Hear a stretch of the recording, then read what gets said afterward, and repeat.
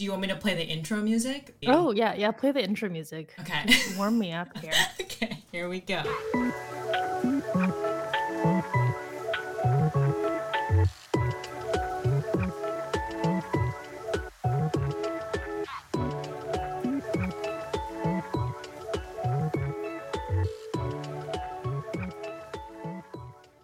Welcome to Double Cussies, where two people who share 25% of their DNA and their entire extended families talk about life. So for this week's episode, we decided that we were going to have a dedicated discussion about the newly released Disney movie Turning Red. For our repeat listeners, you'll know that we did an episode on all things Disney movies and Disneyland, but at the time of recording that, Turning Red had not been released yet. So this is going to be a special deep dive just into that movie. I know that we both rewatched this or watched this very, very recently. So that way that way the memory balls in our head are really fresh. Got to get fresh memory balls going. If you haven't listened to the Disney episode, listen to that one. I recommend you do that. Yes. Yeah. And then listen to all of the other episodes. That would be great also. And then also, before you start listening to this episode, you should probably watch Turning Red. That would probably be helpful. And then I would also recommend watching the behind-the-scenes making-of special, because I think we're going to talk a little bit about that too. So, Kalia, what were your initial thoughts? Did you like it? Did you hate it? You hated it, right? I'm sure. It was so irrelevant to me. I just really didn't connect with it at all. I really liked it. I watched it yesterday, so I feel like it's still kind of sinking in. And that was the first time I watched it. So I was pleasantly surprised because I didn't know when it would take place. But it turns out it was this girl turning 13 in 2002, which perfectly matches up with the timeline of pretty much our lives, exactly in my life. So a lot of the themes with like the boy bands and the Tamagotchi and everything, and even just in the beginning where the friend gives her like a mixtape, it just brought back a lot of childhood feels, and I think that was done really well. But overall, I really liked it. It was very different than other Disney Pixar movies, and of course it's been talked about because of some of the themes and because the director is the first Asian woman to direct a Disney Pixar movie, or woman in general, or just Asian woman. I'm not sure. We'll have to double check that later. Kalia's hot take that we'll Google later and confirm and edit out if she's wrong. But I thought it was done really well. I kept thinking, like, what is the target audience for this because of the subject matter? You know, I think it might be like we talked about in the Disney episode, which you should listen to if you haven't already. Like, will small children understand the themes? Like, what is kind of the threshold there? And I think I might be getting too far ahead of my multiple selves, but the themes in general were pretty universal to the experience of being a human growing up. And I think, yeah.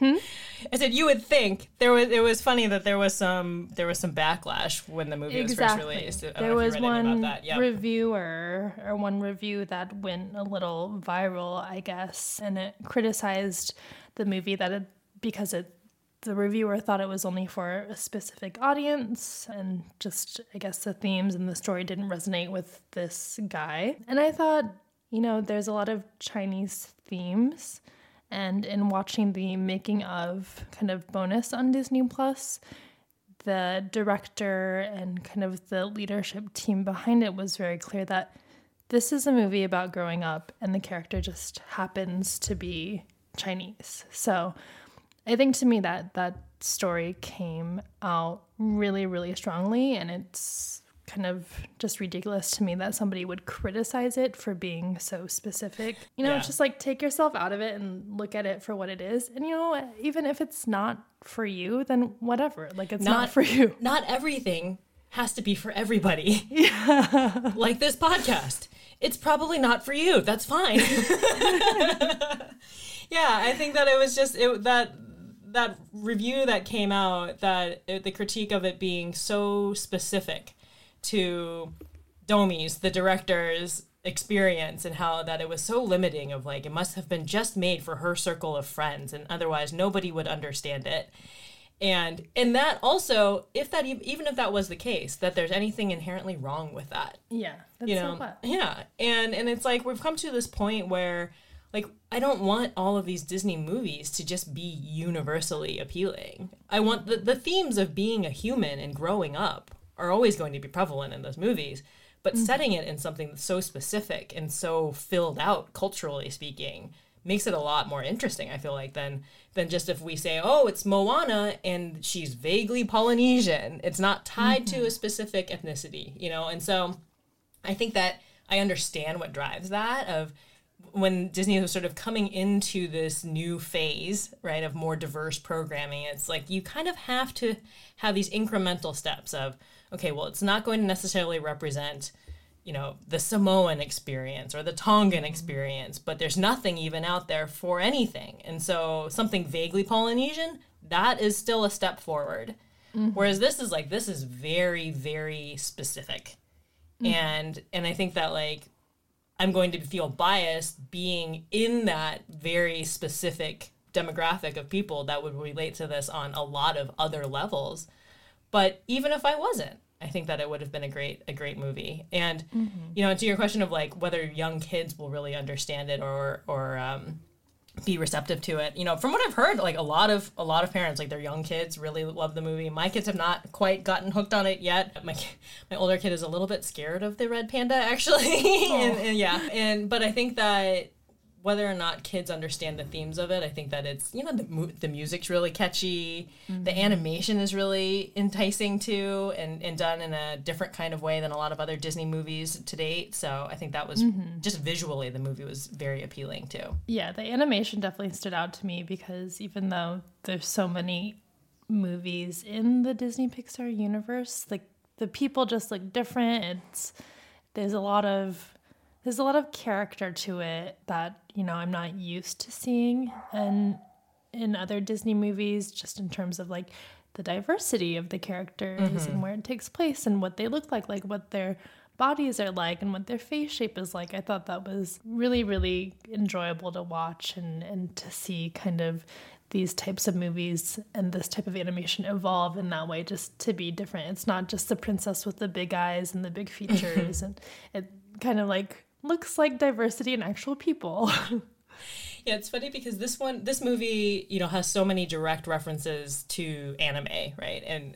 And so that style of drawing and animation is definitely seen, but I think it's so ironic that the traditional, or not traditional, but I guess, like, the Disney princesses up until now, like you said, those big eyes, it's very, like, Sailor Moon-y type feeling, like hyper feminine, hyper cutesy.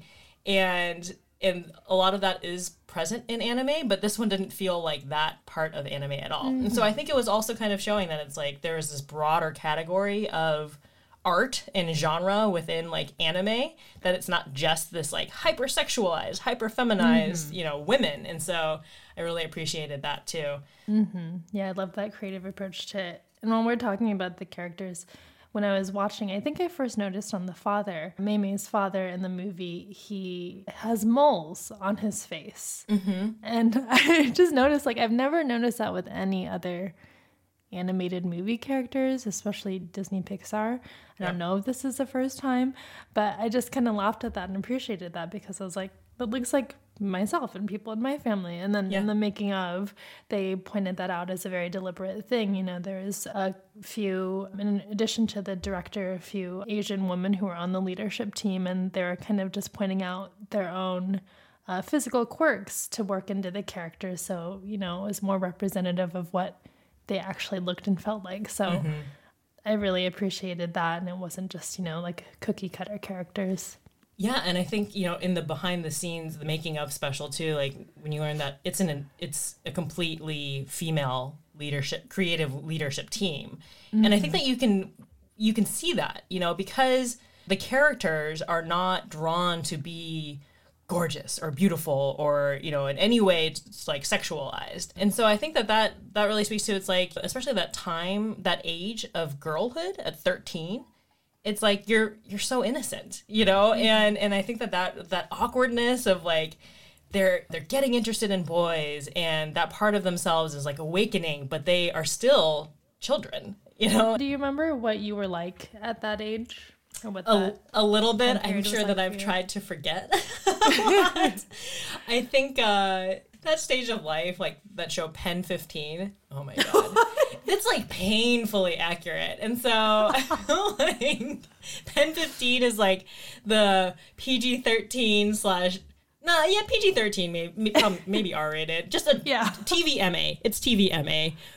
Real life version of Turning Red, essentially. But I think that, watching it feels like it's so overly dramatized, and it's like, well, I don't remember it being like that. But then I told you the other day, like, I found my journal from around that time of life, and I was reading through it, and I was like, oh, shit.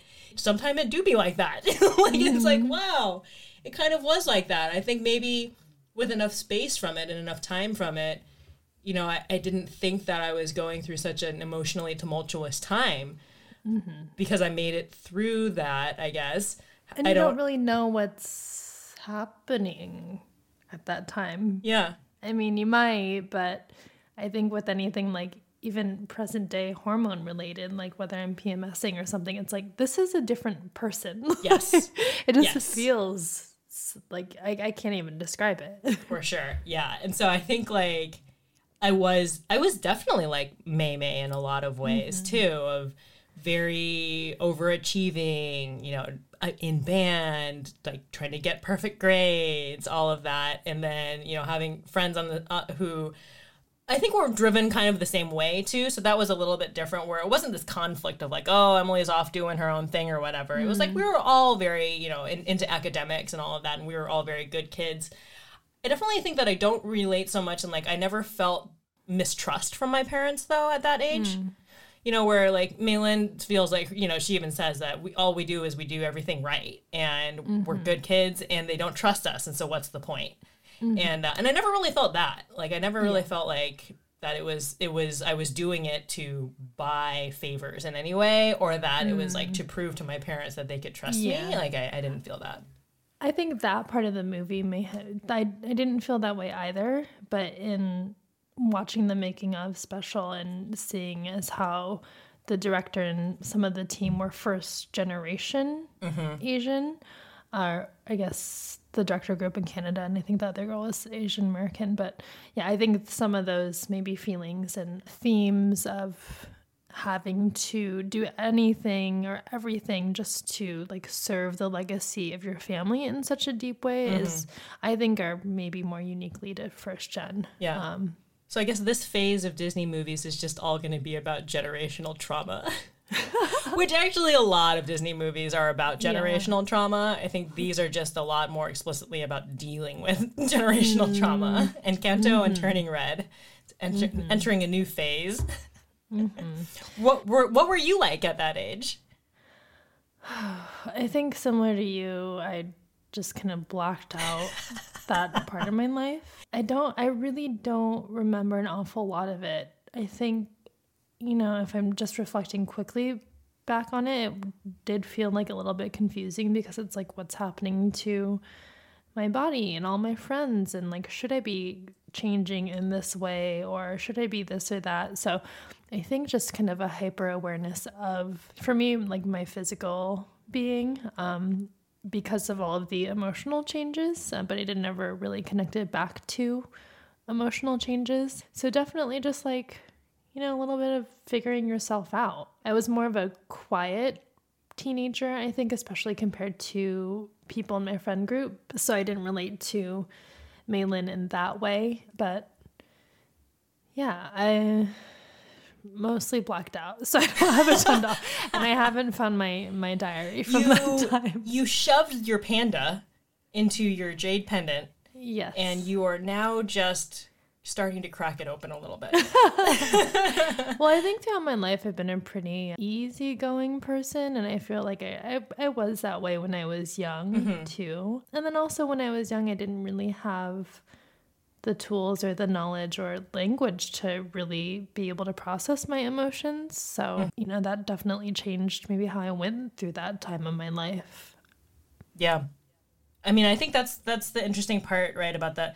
we should talk about like what does the red panda sort of represent too, because I think that it represents a lot of different things, but I think that it was the movie was interesting in the sense that it approaches it of like if it's all of these not even negative emotions but big emotions, right, and it's about learning to control it, then actually learning how to process it and leverage that as part of yourself as opposed to repressing it. Bottling it up. Right. Yeah. Like putting it into a pendant as opposed to like just admitting that it's part of you. And so to move forward with that as part of you. And I mean, they talk like very overtly about it too. Like I think when the dad says, you know, when he discovers the video that May and her friends made, and it's like a part that he hasn't seen of her. And it's like, it's not about taking the bad stuff and shoving it away. It's about making room for it. And when I saw that part, I was like, oh yeah, I remember actually that I was very much like May Lin at that age because I was doing the same kind of thing of like making stupid, funny videos with my friends for nobody to look at though. And I'm like, where are those now? You know? And yeah, I think it's kind of like to retain that part and to not just grow up, right? And to like just be like, oh, that's silly. I don't want to, you know, I need to be the good daughter, or I need to, you know, study, and that's all you can do. And so I think like it represents, you know, that sort of irreverent side where that it's like as you grow up, you kind of you lose some of that unless you really are conscious about it. And yeah, I mean, we should talk about the depiction of the dad character, and I think the parents overall too, because I think that Disney also has a long history of pretty bad parental figures or very, very tragic relationships or situations with parents.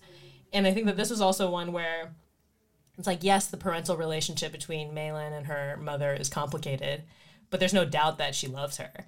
And with the father, it's just like, he's just always been very supportive. You know, you could tell him kind of trying to stand up to his wife, but yeah, there was no doubt that it's like she had the support to be who she wanted to be from that side. So what did you think the panda represented? Oh, I think similar to you. It's like, you know, dealing with this change and this feeling and the fact that May Lin, spoiler alert, decided to keep that part of her. It's like it was a theme of, and maybe this is just watching it as an adult and kind of where my mind is lately, but a theme of, you know, not repressing that and learning to work with that as a part of you rather than putting it away because it's uncomfortable or it's hard to deal with. So yeah, kind of just like a bigger shift in that realization. And, you know, I appreciated that part of the story of May Lin, you know, accepting that and loving that part of herself too. And I think that came across too in her friend group. You know, all of them had their own quirks, and there were some times in the movie where the mother would, you know, refer to the friends, like she says Miriam is really odd, or like the kid who works at the convenience store is sketchy with like no context at all. And for me, it's like whether you turn into a panda or have these little quirks about you or into this thing that's not super, you know, popular or your parents don't understand, like just accept that as part of you and accept that as part of other people rather than trying to judge them for that. And finding your people, finding those people who will accept you. Yes. Yeah. For your panda and your non-panda. I'm probably completely overanalyzing this. But the fact that the panda was seen as a blessing and a source of strength back when they lived in China. And that it was only when coming to this new world that it became an inconvenience. And so I started thinking about like, well, what does that mean exactly? What would it represent that would have been a source of strength and power in their homeland? But as they've immigrated into this, you know, sort of foreign country of Canada or America, that it's become an inconvenience. And so then it's kind of like, is this a story of breaking out of those Western restrictions of like getting back to what made our ancestors strong and connecting to that culture and that part of us and just rejecting any sort of restrictions that like Western society has put on us? It's because I was thinking about it, I was like, it's not necessarily big emotions, because it's like all the female characters in the movie are very strong, very confident. And so it's not a confidence thing. But it's sort of like if you are doing anything out of lines of being a good student, being a good girl, you know, being obedient to your parents, then it's like that's sort of what when it comes out. So yeah, flared up. Yes. So that was my spiral that I went on this morning as I was watching it. Interesting. Like, yeah, as she wanted to, and breaking that mold of what her parents thought she should be, or what even she thought she should be at times. What the intention was of the director after watching the making of again, that it represents like all of those messy parts of you. You know, that sometimes it's people think that it's easier to just not talk about or to not really lean in or embrace, but actually doing that is more harmful. You know? And so I think that it's like it's not her sexuality, it's not her sense of creativity, it's not her sense of joy. It's all of it. And it's whatever is inconvenient to whatever situation that you're in. And I think about it too of like when her grandmother, right? She's saying that it's like and sort of looking at the difference between her grandmother's generation, her mother's generation, and then her generation. That there are other opportunities. Society is different also than what those generations experience. Yeah. And so it's that generational trauma of like what was really inconvenient and maybe dangerous for the grandmother's generation to really embrace is not so much anymore for Mei Lin. And so she's trying to navigate like, how do I actually take this part of me, and this part of my family, and really love it and celebrate it, as opposed to like, oh, I'm just going to be like everybody else. I'm going to do what's expected of me. And I think that when you look at like their family temple at the end of it, and it's like doing better than ever, right? And it's kind of like, it's that next generation taking their family business and bringing it into the next era. And I've seen actual businesses like that, like Asian and Asian American led businesses that are coming from like very traditional, you know, business style, and it's like the next generation is starting their own, and it's just so cool to see. So yeah, Mei Lin is so much in this movie. You know, she turns out to be a entrepreneurial businesswoman. Oh man, it was so funny in the Asian moms group that I'm in.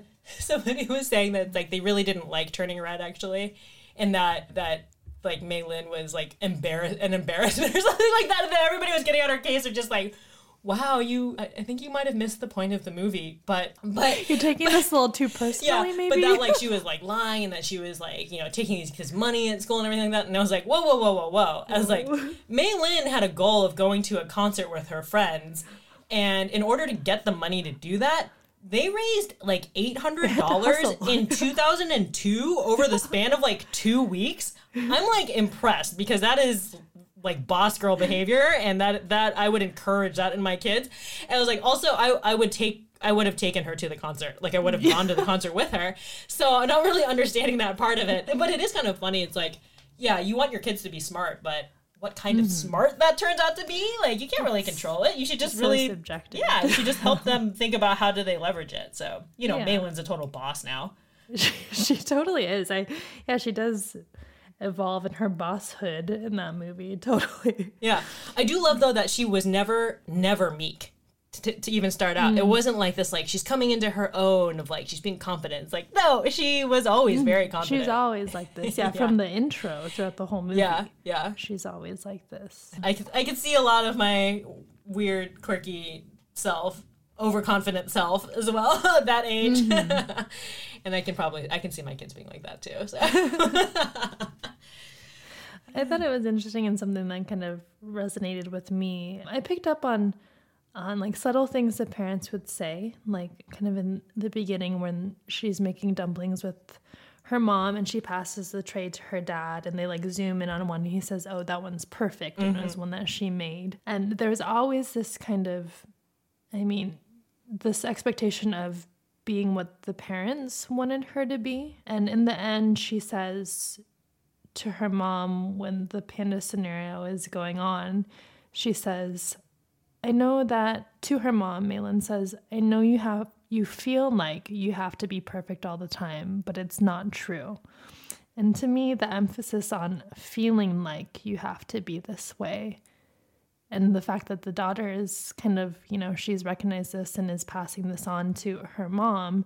And because of all the things she had seen from her grandma and her aunts and everything in this total experience throughout the whole movie, that really just kind of, that one resonated with me, because it's like, you can fabricate these feelings for yourself, and it may be influenced by your household or your friends or whatever, or clear expectations that people express to you or not, or things that are going on in your head. But, I thought it was interesting that, Malin pulled back and expressed that to her mother, because it's obviously something that she was facing. And when she decided to accept herself, she realized, I don't have to be this way. I can be just this person I want to be. And it doesn't mean it's imperfections. It's just who I am. Mm-hmm. So I loved that little line, and it was just a sweet moment, because I think throughout the whole movie, like, there were these little moments where it was like, she has to be this way. I mean, that was the whole movie, but that line was just really sweet to me. Yeah.